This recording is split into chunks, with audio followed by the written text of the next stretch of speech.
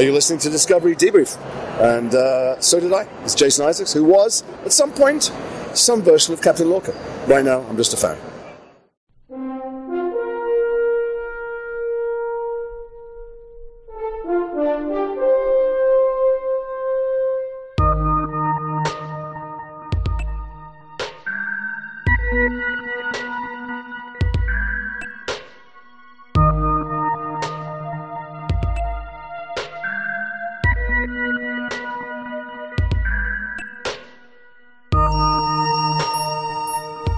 Ladies and gentlemen, welcome back to Discovery Debrief, a podcast setting a course to discuss the future of the final frontier in Star Trek Discovery, Star Trek Picard, Strange New Worlds, Lower Decks, and more. I gotta add Prodigy to that, too. There's so much coming out. It's hard to keep track.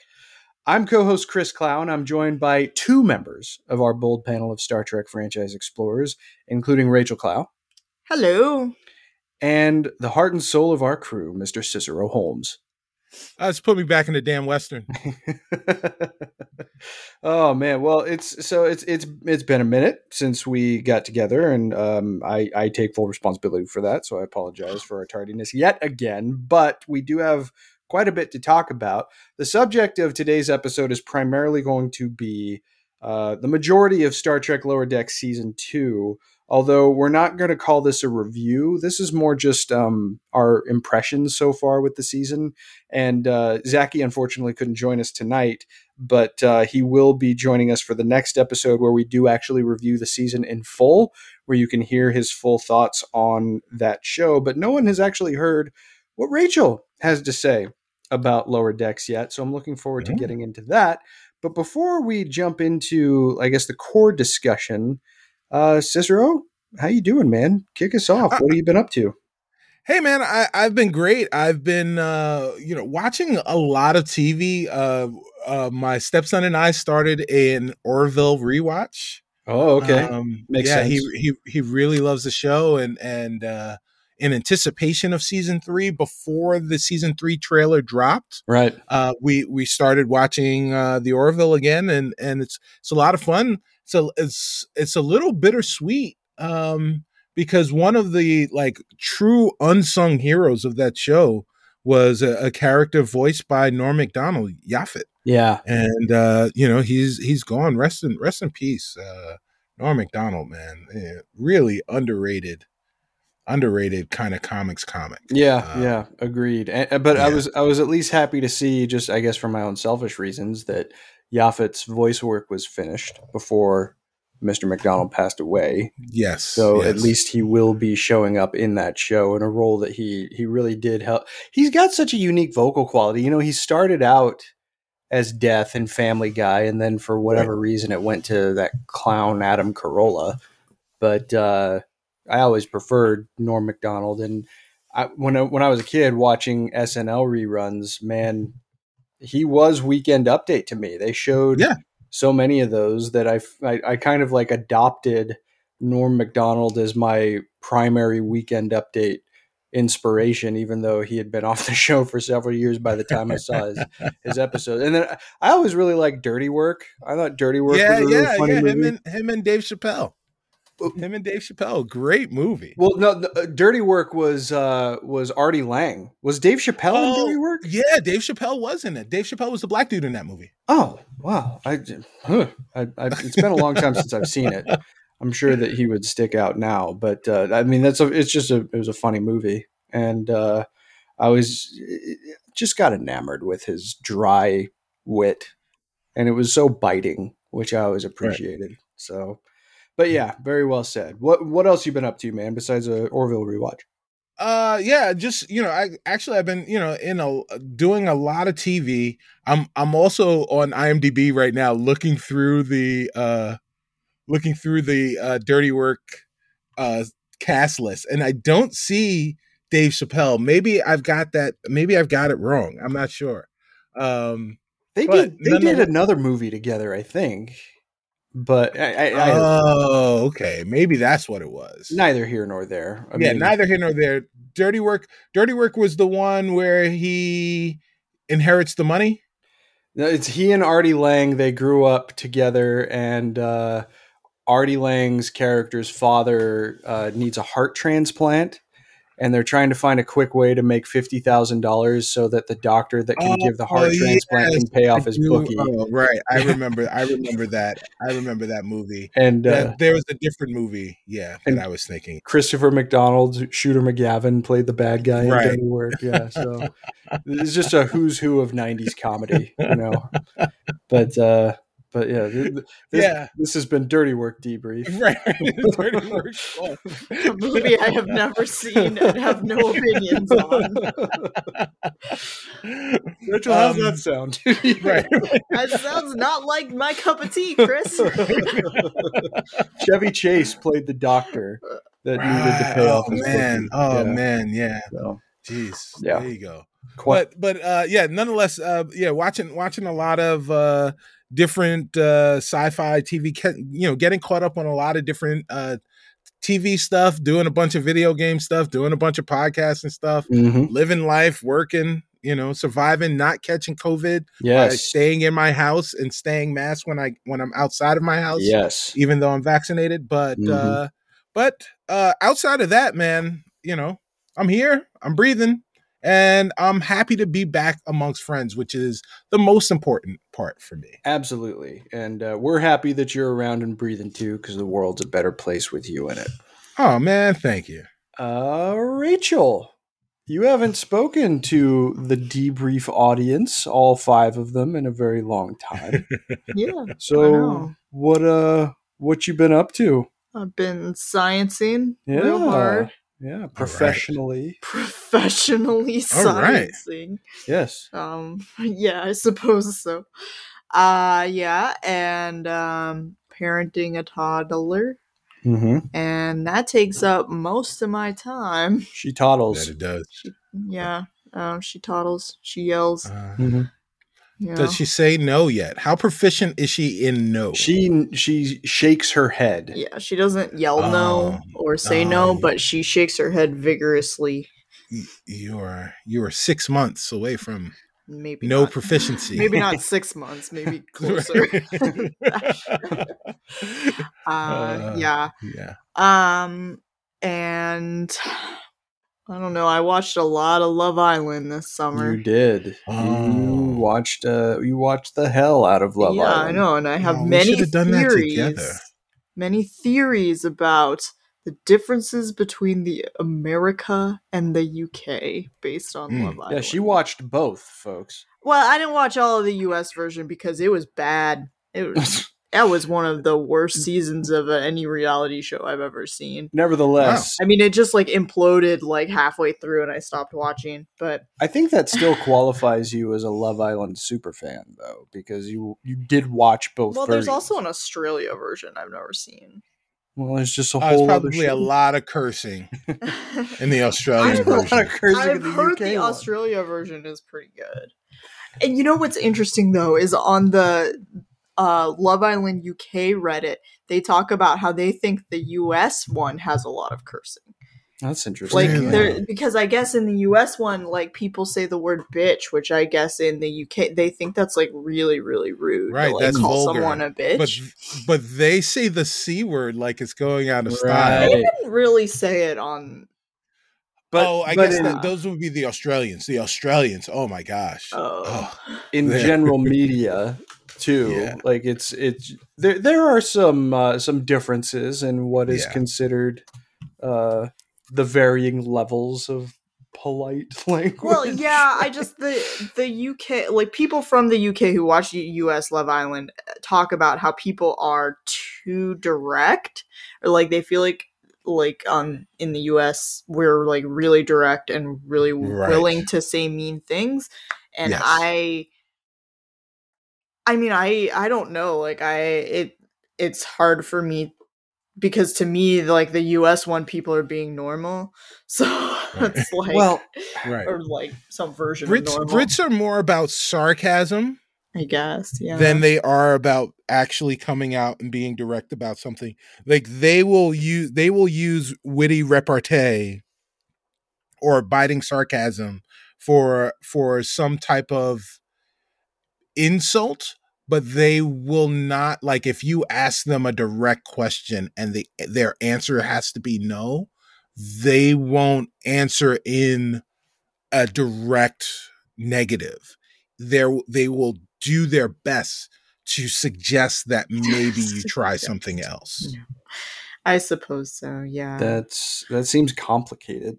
Yeah. I mean, it's all it is, but that's how they operate, so it's easy for them. It's all a moot point because on the Love Island US, no one got mad at anyone because nothing happened, because it was like the worst, like most nothing reality that you've ever seen, and it was very sad. You also watched The Circle. Oh yeah, oh nice. I like The Circle. That haven't watched season 2 yet. Feel good. I haven't watched season 2 yet. Look, there's 3 seasons of it now. Is there? Oh crap! You got a lot of circling to do. I got a lot of circling to do. And I was big brothering this summer. That's what I do. It's funny. That's so Star Star Trek adjacency. We checked in just briefly to see what those live streams were like. Yeah. And holy hell, did I feel dirty even checking into those for like 30 seconds. Really? It's so weird. I just because you're straight up you're a straight up voyeur, right?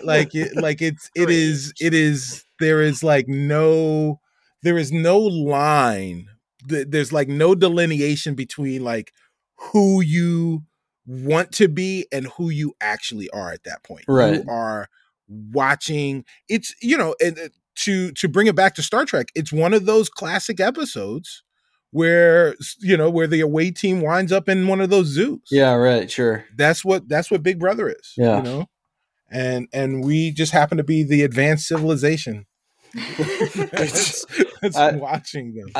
Look, I get it. It's just it's strange, and I don't understand how it works logistically. If you're always having a live stream, then how do the producers like chop up episodes? If people can see live what's actually happening, I assume that whatever is happening now would be an episode in like 2 or 3 weeks, unless they just turn them around. No, there are 3 episodes. There are 3 episodes a week, so they turn those around very, very quickly. Oh, okay. Love Island they do within 24 hours. Right. Jeez. So like they're able to edit. So I mean the thing is, there are live streams that are up, but those aren't produced. Mm-hmm. They're long form. There are all these breaks in between things that are actually happening, and the producers decide that nobody can see that stuff. And on top of that, like not everybody's watching the live streams the entire time. Yeah. So they take the meat and they put together like 30 minutes of live stream stuff plus whatever the task or whatever the competition is for that particular episode, and they throw that in there with some music and some flash and pizzazz, mm-hmm. and there you go. There you got 43 minutes of TV. Well, I guess so. Flash and pizzazz. It's got to be in there. It must be working for him. Well, anything else you want to share about what you've been up to, Rachel? No, it's not exciting. All right. Well, fair enough. On my end, I mean, it's I live with Rachel, so it can't be abundantly different. Although, I've been doing more with my comic book collection. I'm getting ready to replace all the boxes, so that's fun. It's the super boring side of being a comic book fan that I love. Just like, I did not put this in the correct spot. I better put this in a bag and a board and make sure that it's slotted. Pedantic work? He's truly so at peace while he's puttering around in his comics. Yeah. And I'm sure that it's very like directed and like you have a purpose, but it really from the outside it looks like you're just sort of like puttering about in your comics. Just sort of moving them around and moving all of them into different boxes is going to be quite an undertaking because I've got upwards of 8,000 issues, I think. So oh my god, I've got to you guys live in an apartment? Yeah, the baby's closet right now is comic book closet, so that's she doesn't have her clothes are small, so she doesn't need that much space. But on also recently, I have been looking forward to this past Friday for a very long time because that was the day that a little video game named Metroid Dread was released for the Nintendo Switch, and wanted me a new Metroid for a very, very long time, and I finally got it, and it's just absolutely joyful. If you have a Switch and you're at least halfway interested in the genre that the game provided its name to, give it a shot. It's a very good game so far. I'm not very far into it, but I'm just having a blast with it, and cannot recommend it enough. So that's been what's up with us. I think so we have, there's been so much franchise news in Star Trek lately that it's going to be a little too much for us to parse it all out briefly before our core discussion. But we did want to kind of check in and talk about the recently dropped trailer for season 4 of our namesake show of Star Trek Discovery. But other major things that happened, there was an entire Star Trek day that was devoted to the 55th anniversary of the franchise, which in one respect was cool to watch, and in another respect was just kind of deeply frustrating because it didn't seem like they dropped enough new stuff. And like there were some strange absences from the broadcast, but it was nice. If you're a Star Trek fan, it's always going to be nice to hear a live orchestra play the themes, and for people who were involved in all of the shows to talk. Sarah Lofton's discussion, or his brief little monologue about being involved with DS9, was probably the best of those. But in general, Star Trek Day was fine. It was announced this week, that we're recording this right now on Tuesday, October 12th, that Star Trek Strange New Worlds Season 1 has wrapped filming. Still no word on an air date for that new show, but we got our first look at it at Star Trek Day, and it revealed some very surprising additions to the cast, not the least of which being classic TOS characters like Nurse Chapel and Cadet Nyota Uhura, which made my big ass cry. I never thought we'd see Prime Uhura again. And the fact that she's still got some, obviously it's not Nichelle Nichols, but just the character herself occupies such a place in my heart that the idea that we can see some new adventures with her was very moving to me in a way that I wasn't expecting it to be. So that was excellent news. But let's move on a little bit, because I know that I don't know exactly what he's going to say, but Cicero did indicate to me that he has a little bit of something to say in regards to the season 4 Discovery trailer. So let's talk about that.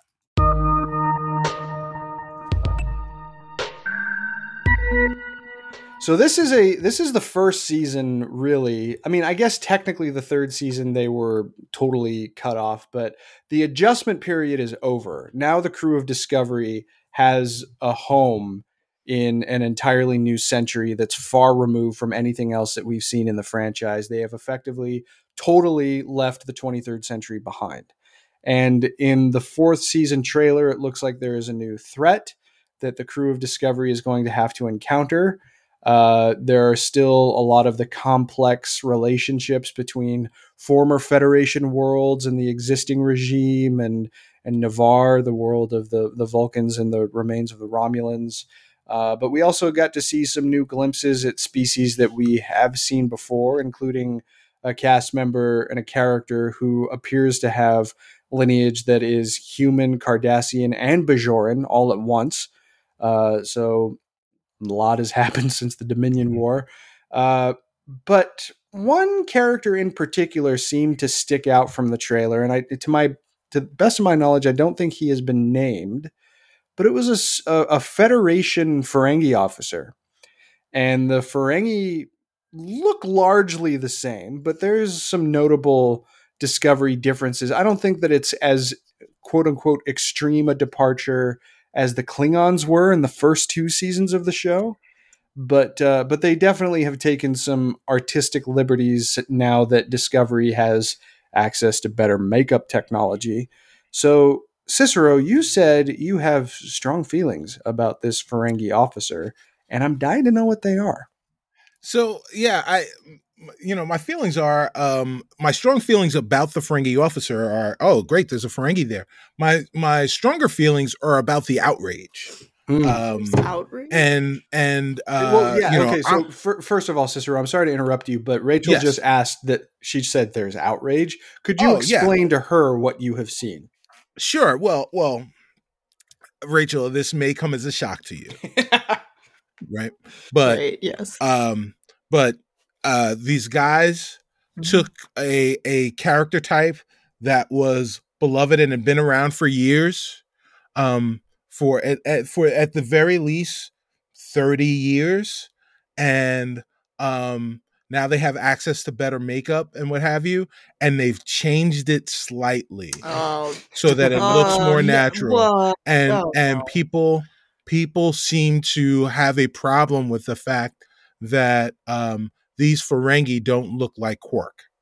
But I actually, when I saw it, I thought that it was pretty similar, especially compared to the other alien races that we've seen in Discovery. They changed relatively little, but right. I would not disagree. And like Chris mentioned before, the departure was much less radical than the cosmetic departure for the Klingons. And my very, very easy argument to all of the pitchfork and torch folks out there that are raining down justified hate for Ferengi changing. It's what are we, 1,200 years in the future, 1,800 years in the future? Yeah, thereabouts. Right. All right. So we're these are Star Trek fans, right? So it's not a reach to say there's been evolution, right? Like, well, 800. I'm a biologist. That's pretty fast for evolution, right? But is it fast for evolution in terms of because to me it doesn't, like, the Ferengi doesn't look dramatically different, right? I think that there are subtle differences, but I think that those subtle differences could definitely be attributed to some evolutionary change. I mean, you could also just say that, like, we haven't really seen. If you want headcanon, right. I can give you headcanon that we did. We've only seen like 5 or 6 Ferengi characters total. Maybe 20. Yeah, maybe 20. Right. Maybe we haven't seen the full diversity of all of the Ferengi that exist. There you go. I mean, if you saw only 20 humans and they were all white, Caucasian of European ancestry, you would be missing an extraordinary amount of what humans look like, right? Imagine the world where someone is rebooting Flark Trek and they've found some alien humans, and then all of a sudden they cast a black dude. Right? Like, the alien Twitter would be going crazy. What is this? They changed the look. They changed it. Yeah. So if you want a headcanon, there it is. Like, that's a different looking Ferengi. Right. There you go. And I like that. And it's so I kind of hold. And it's folly for me to do so, but I do it anyway because like, the older I get, the more I turn around and start screaming into the wind. Like, I can't help it. It's gonna happen to you too. Cicero, though, there is a fundamental difference between what you're complaining about and what I would argue is the majority source of these very vocal complaints, which in a lot of cases seem to be older Star Trek fans, right, who are so enamored and just solidly behind the original visions of the shows that anything new is totally unacceptable. And you aren't doing that. Right. Well, but that's the thing, right? Like, the original visions of the show were not the original visions of the show. The original versions of the characters that you got was the best they could afford at the time. Right? Those weren't the visions. And, I mean, think about it this way. The special editions were Lucas's visions of the original trilogy, right? Like, it doesn't mean that it's always going to be great, but that was his vision. And he got to fulfill his vision. And that's what and that's what we're stuck with for the rest of history. But like, what my thing is in terms of like being an old man kind of screaming into the wind is I hold Star Trek fans to my own detriment to a higher standard because of the content we consume. Absolutely.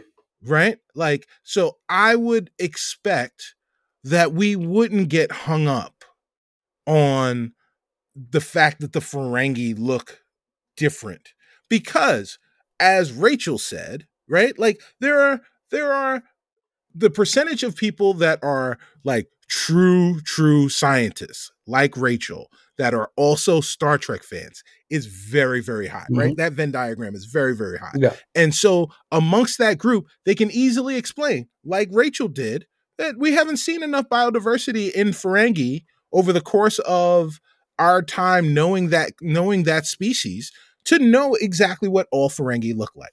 Done and done. Why complain? Sure. Right? And the real reason is, hey, we've got better makeup. We can make them look better. Right? They can make them look more realistic. And make them look less like humans in makeup. And you know what is that Quark does not look like a season 1 TNG Ferengi. Yeah. Absolutely not. Absolutely not. Like they changed the Ferengi from show to show. Right. They changed other Yeah, how about the Trill? Yeah. Right. The spots have appeared and the The ridge is gone. Yeah, you didn't hear people when Jadzia showed up on the first episode of DS9. Where's her forehead bumps? Right. I'm sure there was someone saying. Well, maybe. Right. Yeah. You didn't hear it because there was no Twitter. Yeah, fair enough. And that's what, and to be fair, part of the reason that we're watching Star Trek today, and TNG didn't get canceled after the first season, is because there's no Twitter. There was no Twitter then. If there was Twitter back in 1989, Star Trek fanboys would have gotten TNG canceled, and we'd have no Star Trek going forward. See, I wonder though, just because it seems like the anti-current Trek fervor is so inflamed at the moment. But very much like other kinds of inflamed social media movements outside of like maybe one or two associated with media that I can think of, there's not been any slowdown in Star Trek from this regime, right? There seems to be very little effect from those more militant segments of fandom on Star Trek because the response isn't Alex Kurtzman fired. The response is 5 new shows developed by Alex Kurtzman. Right. Well, that's the thing is like there is so much now because Paramount is trying their best to turn, their streaming service into the Star Trek vehicle the same way that Disney Plus is the Marvel Star Wars vehicle.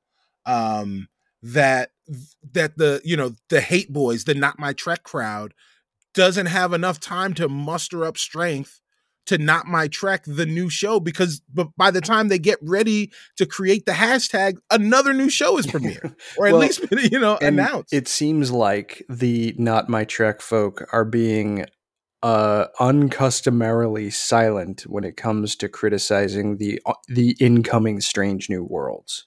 Yeah, because they haven't seen it yet. I'm sure that's part of it, but they wanted that show too. Like, oh yeah, sure. It's the one instance where it feels like old and new is unified in a desire for something.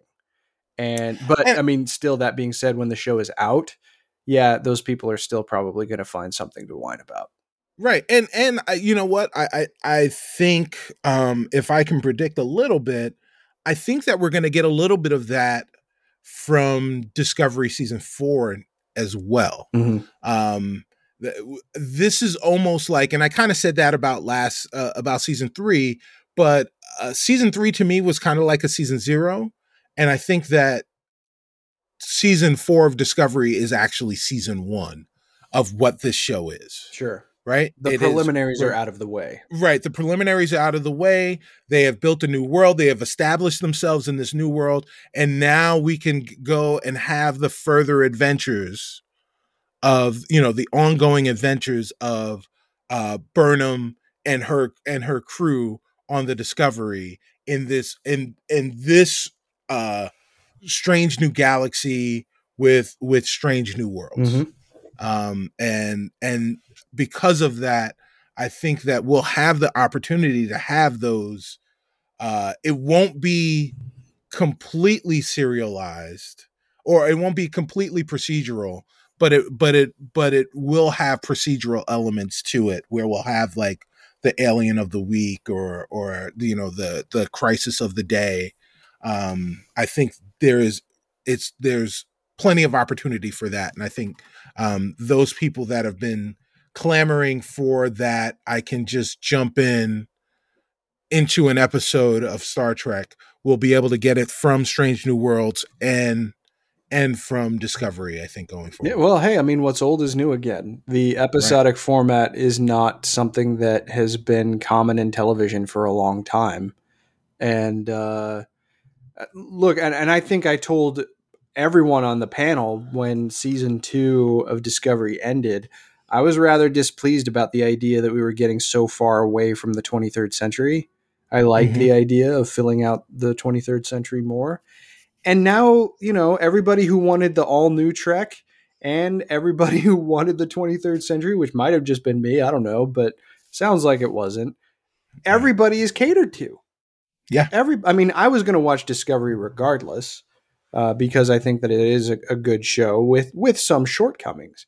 But the fact that Strange New Worlds is coming, and the fact that we've got a 23rd century show that also takes place aboard the Enterprise, that's a win as far as I'm concerned. Right.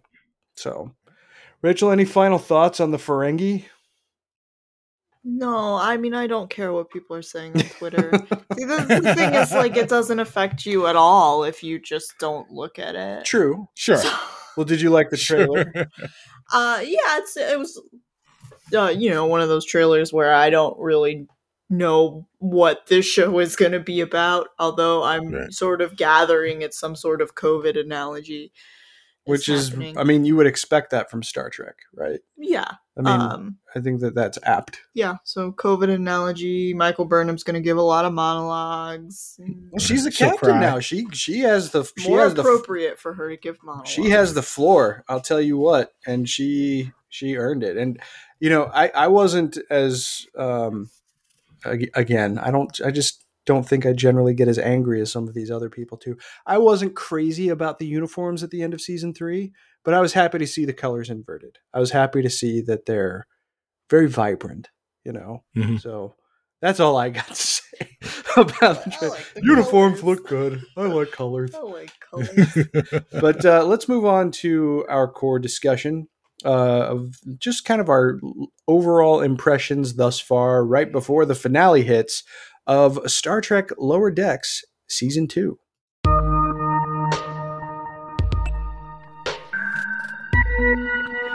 So the last time we got together to record the show, Cicero and I ran solo, and we discussed just the first 2 episodes of Season 2 of Lower Decks. We've gotten 7 additional episodes since then. But Rachel, you have not shared your thoughts with our audience about Lower Decks as a show and as an entry in the franchise. What do you think of Lower Decks now that we're so deep into its 2nd season? Lower Decks is easily my favorite of the new Star Treks that they've produced in the last few years.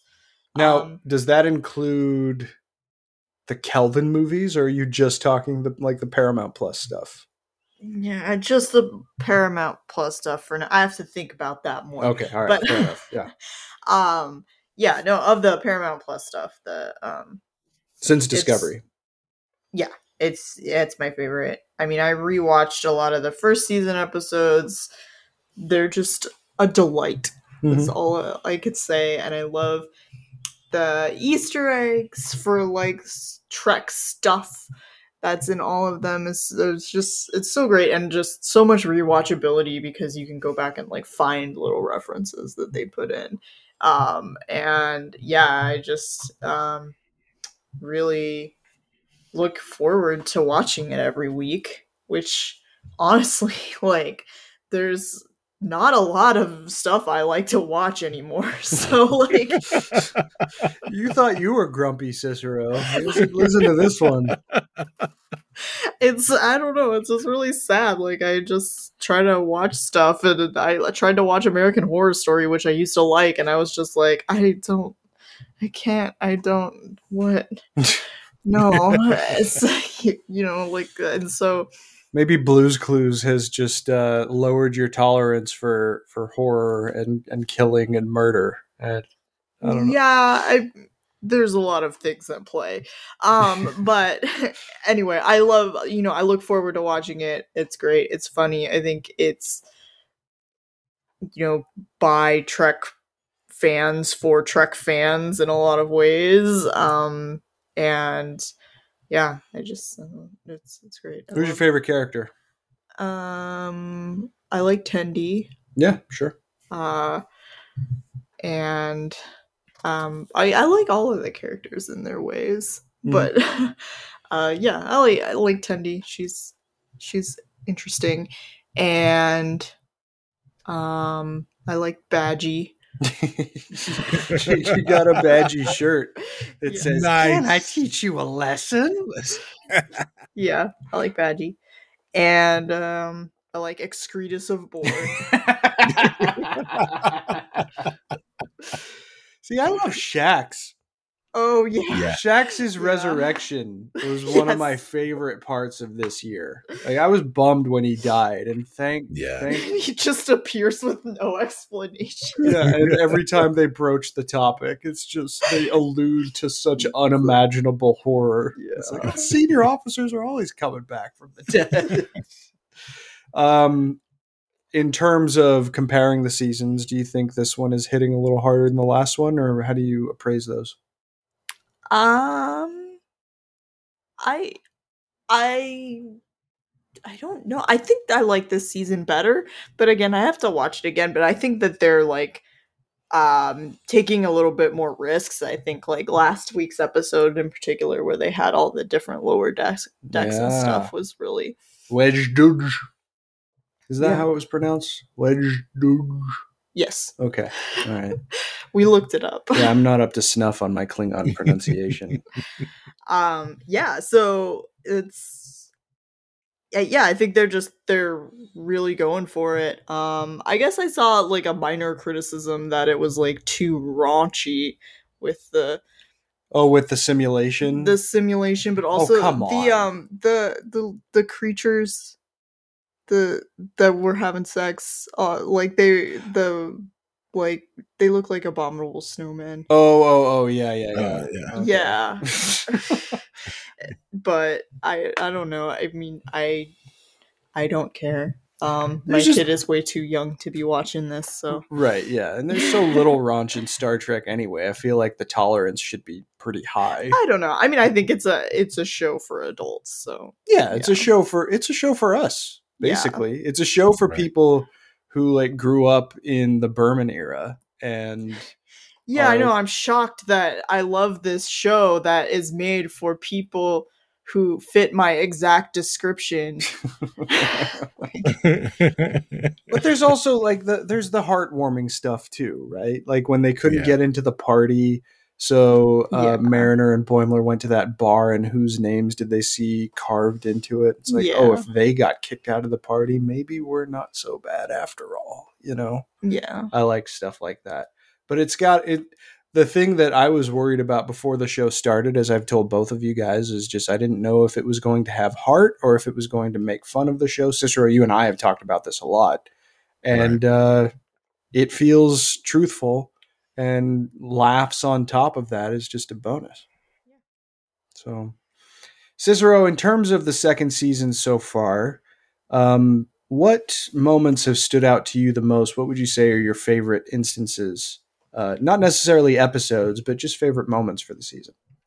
I love that we have a Temerian in the crew. Oh yeah, Yeah. Because you wind up getting these Temerianisms, and they're the best. They're the best, right? And so I've got a little mea culpa. I've got something that I've got to get off my chest. I have to kind of confess, not only to you guys, but to everyone that's hearing my voice right now. And that's I was expecting not to like season 2 of Lower Decks. And in fact, I went into like the first 4 or 5 episodes of Lower Decks expecting that episode to be the one where they jumped the shark, right? Where it was where I got to say, okay, we get it. You like Star Trek, you're trying to make jokes, but like, like how much blood can you get from this stone, right? And what I realize now is that it's not a stone, it's an onion or an artichoke. Every time you peel away a layer, there just always seems to be more there than what what you led to believe, what you were led to believe beforehand. It is like Rachel said, hashtag Rachel was right. It's delightful. It's delightful.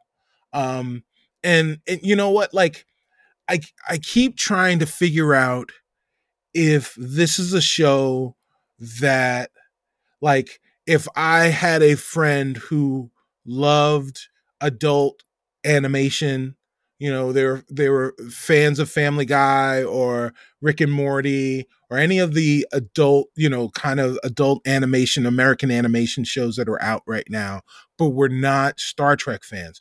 Would they like the show? Can they get enjoyment out of the show? And the answer really is yes. Mm-hmm.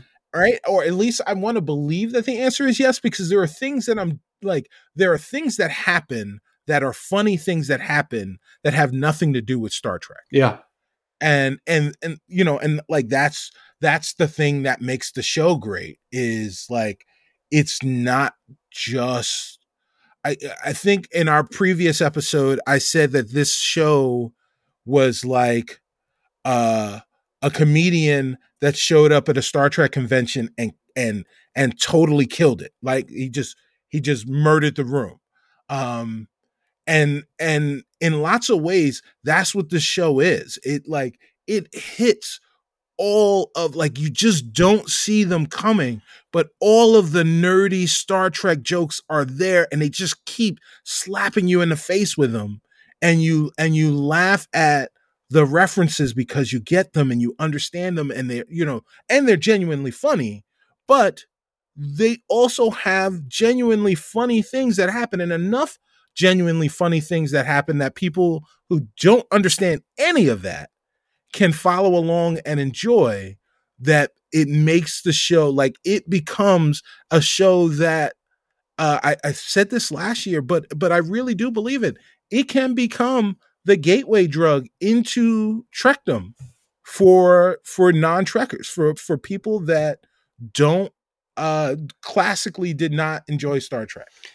Absolutely. Well, even just hearing you say that, the thing that immediately comes to my mind, I mean, we've talked about the Orville a lot on this show. Right. Lower Decks seems to be following a similar kind of pattern, but absolutely in a potentially more truthful way. And I don't mean truthfulness to Star Trek, because obviously an official Star Trek show compared to a non-official Star Trek show, there's a degree of separation there. But I feel like the humor in the first season was more overt, whereas the humor in the second season extends from the situations that the characters are put in, and the situations that those characters are put in are just very Star Trek. So weirdly enough, while the second season is also, I think, funnier than the first one, it also feels like a more truthful extension of the franchise in traditional canon explorations, right? Like you're getting all of these Easter eggs, which are fun for us, and they're sources of humor for people who have absorbed the franchise for a really long time. But you're also getting these stories of how the camaraderie works between members of the crew, what the ideals of the Federation are, and how the crew tries to take those forward. And also IDIC, infinite diversity and infinite combinations, a core tenet of Star Trek philosophy, if you want to call it that, most visibly explored in the most recent episode of the third season. Wejduj, by the way, means 3 ships, and that's what most of that episode took place on. You got to see a Federation ship, obviously, the Cerritos. You got to see a Vulcan ship and a Klingon ship. You also got to see Pakled, clump ship Pakled, but that wasn't really as much of a problem. And then at the very end, you saw the lower decks of a Borg cube. And that, I think, is a perfect example of humor that is, it's not like they were turning Borg drones into bros who laugh on the lower decks. No, the joke was the lower decks of a Borg cube are silent and boring.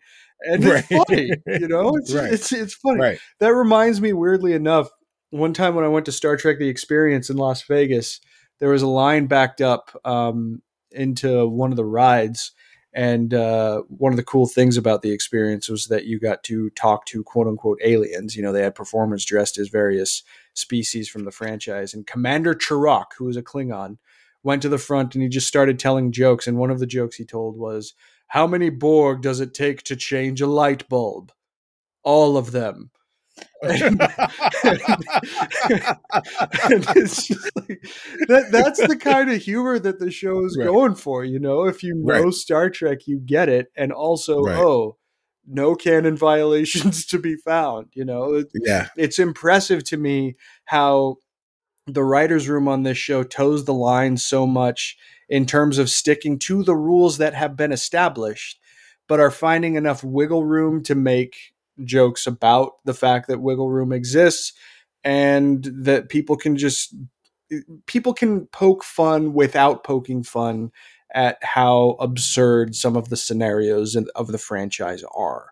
So yes, Lower Decks in season 2 just seems to have graduated to a whole other level in my estimation of truthfulness to the core.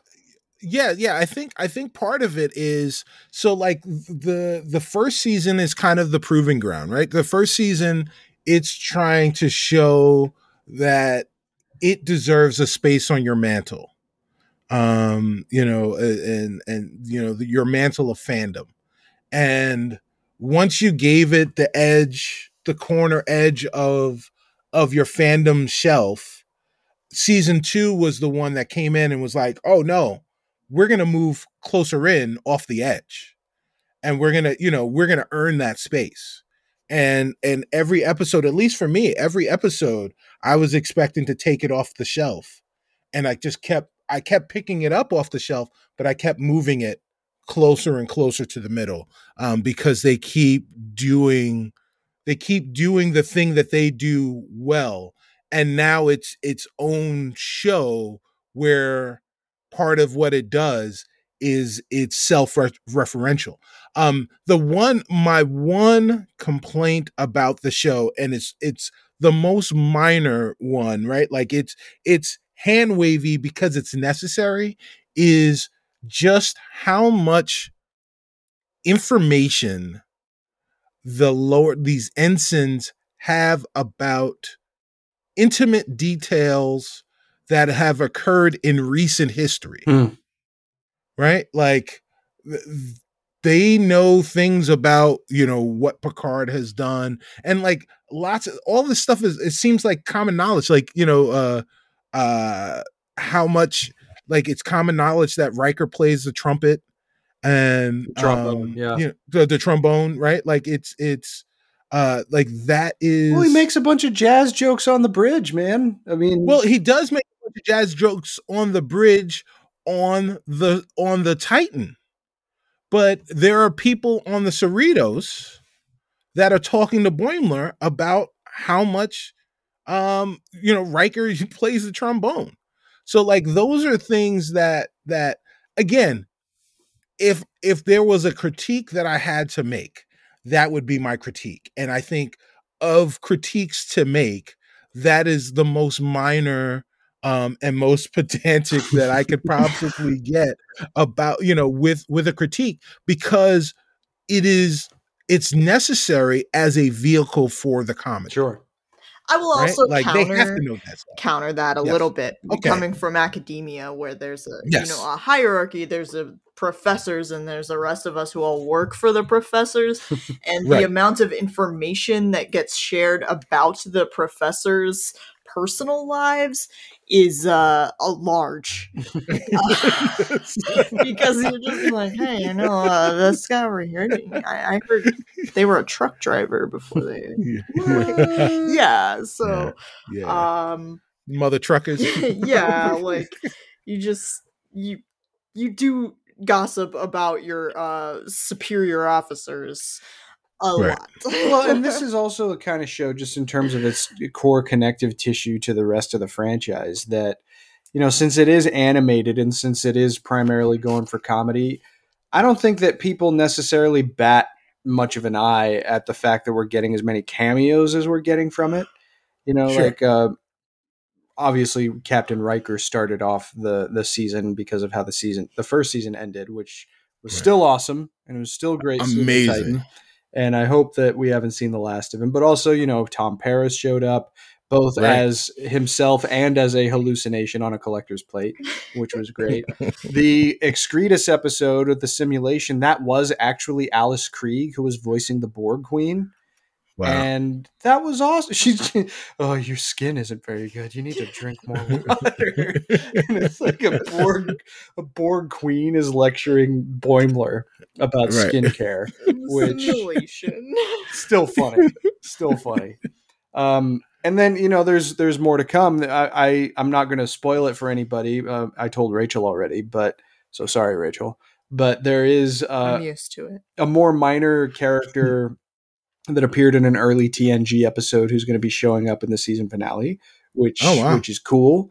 And it just kind of shows that broad-based, in-depth perspective that this show brings to the franchise. And I love that stuff. There's just so much to love here, and I can't fathom well, that's not true. I can fathom why people take issue with this if they feel like Star Trek needs to be just one thing. But for those of us who are at least okay with the idea of the franchise exploring new territory, new genre territory like this, I'm not sure if you could get much better. Yeah. My biggest concern still is, how are they gonna, how long can they find the funny? So your guard is still up, basically. Because it can't be this good for they can't. They could, right? Like, these characters are now, they're fleshed out enough that we can follow their stories and the stories of this crew. The Cerritos is a ship now. And so there can be episodes about that, but how do they keep finding ways to add more inside jokes? They can't get in any further inside baseball. And that's what I'm that's part of the charm of this show, is being able to watch it and find the Easter eggs. Well, that's part of it too, man, is that, this franchise just celebrated its 55th year. Right. And I mean, this season brought out references to the animated series, which certainly doesn't happen very often. I still think there's tons of material you can mine from TOS for comedy that has not been touched yet. Honestly, it feels to me like, what's the limit? Well, maybe if it went on for another 5 decades, they might exhaust material, but there's so much material that is out there for this series to both lampoon and to also extend, ideally both at the same time, since the show has demonstrated that it's good at that, that, the runway could be pretty far into the future, especially considering this is a half-hour show and you only get 10 episodes a season. Yeah. Well, let's hope you're right, and my worries are unfounded. Well, but because I hope it lasts as long as it possibly can. I'm certainly not going to challenge your concerns, because making a TV show is hard, and all shows kind of jump the shark at some point. Yeah, at some point, absolutely. So it's just a matter of when. I mean, well, I would argue Right. that Star Trek never has, but. And that argument would be Well, wrong. Star Trek is weird in that the shows seem to be bad at first and then get better a lot of times. Yes, until that is true. cut off a show at its knees right when it was starting to get good. Yeah, right? Yeah. Well, they did that one time. But then you also wind up with those middle seasons where you're like, wait, who? What? Yeah, I guess. I mean, I guess season 2 of Enterprise kind of strikes me that way. Who's the Doctor now? Really, anything pre-Dominion and DS9 can't. Well, maybe even just pre-Worf can strike me that way in Deep Space Nine. Although there were just still some solid episodes. There were some great episodes, yeah. The one other potential fuel for comedy when O'Brien and Sisko beam down to that commune, and the crazy person leading the commune locks Sisko in a sun-bathed crate as punishment. Oh yes, that's right. Yeah. That was a pretty early episode of DS9, but also still a good episode. Yeah, and good character study for Sisko and for O'Brien. But yeah, that was they with the holograms. Oh no, that was a different episode. No, they were like Luddites, like they eschewed technology. They were cut off. Yeah, they lost power. On their ship. They lost power on the ship, and then But then you realize that that was being prolonged because the person leading the commune didn't want it to end, and it was good. But anyway, all of that to say that there's a lot of room ahead, and as long as this creative team, Mike McMahon in particular, remains passionate about making it, and I mean, I speak from experience, Star Trek fans have quite a lot of passion. Hopefully it's never going to stop, or at least it has a natural life. I'll say that much. Well, look, I like the first 11 seasons in The Simpsons, and I think the rest of it is unwatchable. And you just gotta cherish the good times and pretend like the bad seasons don't exist, and just don't think about them. Yeah, so Star Trek: The Next Generation started in 1990, and DS9 started in 95, and Voyager started in 98. And Enterprise started in 2003. What's your point? No, I was just agreeing with you. Okay. Yeah. And TOS only had one season, some would say. Right. But and the animated series had 4 episodes. Those are fun. Yeah. You got to have a sense of humor about it, as these people clearly do. Yes. So, well, that's good, guys. I'm glad that we all are enjoying the show, and I hope that those who don't find it in their hearts to give it another chance at some point, because I understand the inclination, because I generally take the franchise pretty seriously, because it's important to me, but I don't feel like I'm being talked down to at all on this show. If anything, I feel like it's a show made by people with very similar sensibilities to me and my friends, and finding something to laugh about without laughing at it is fun. And you should give it a shot if you haven't already. But next time we get together, we're going to talk a little more in depth about the season.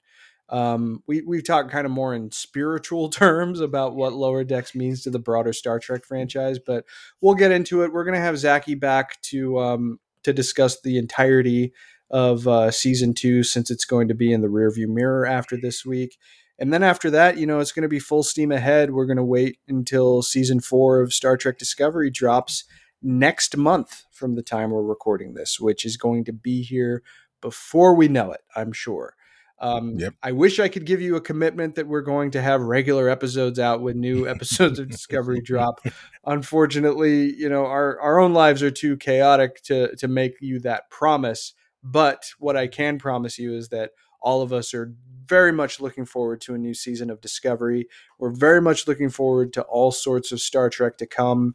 And even if your feed doesn't have an episode from us in it as constantly, certainly as we would like, we are still going to keep on going with this as long as everybody remains interested. And I think everybody has.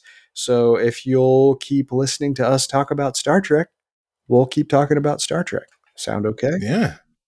Hope that sounds okay to you. Cicero, any final thoughts before we dismiss here? Yeah, I have one final thought.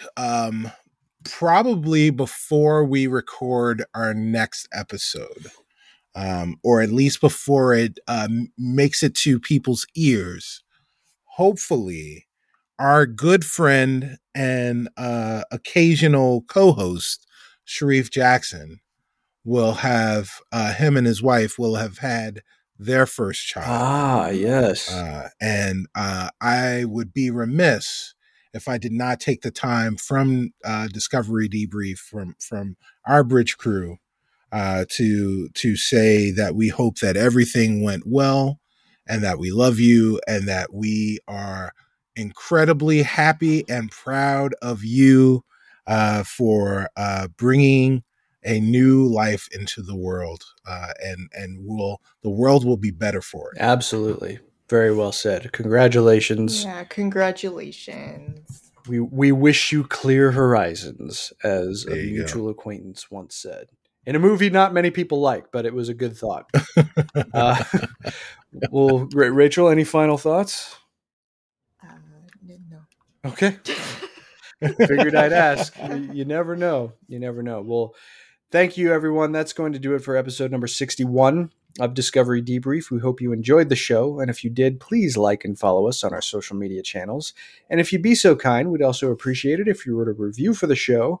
It only takes a minute, and we'll be happy to read your review on the air when it's posted. If you have any questions, you can follow the show on Twitter at DSC Debrief, where you can also find all of our individual Twitter handles. And feel free to send us questions through Twitter, our Facebook like page, or by emailing us at hailingfrequencies@discoverydebrief.com.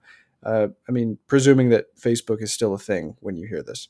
Oh, God, I wish. Please be sure to set your courses for this feed for future episodes, and be sure to join us next time as we discuss the entirety of Star Trek Lower Decks Season 2. As always, though, until we meet again, please go boldly, my friends.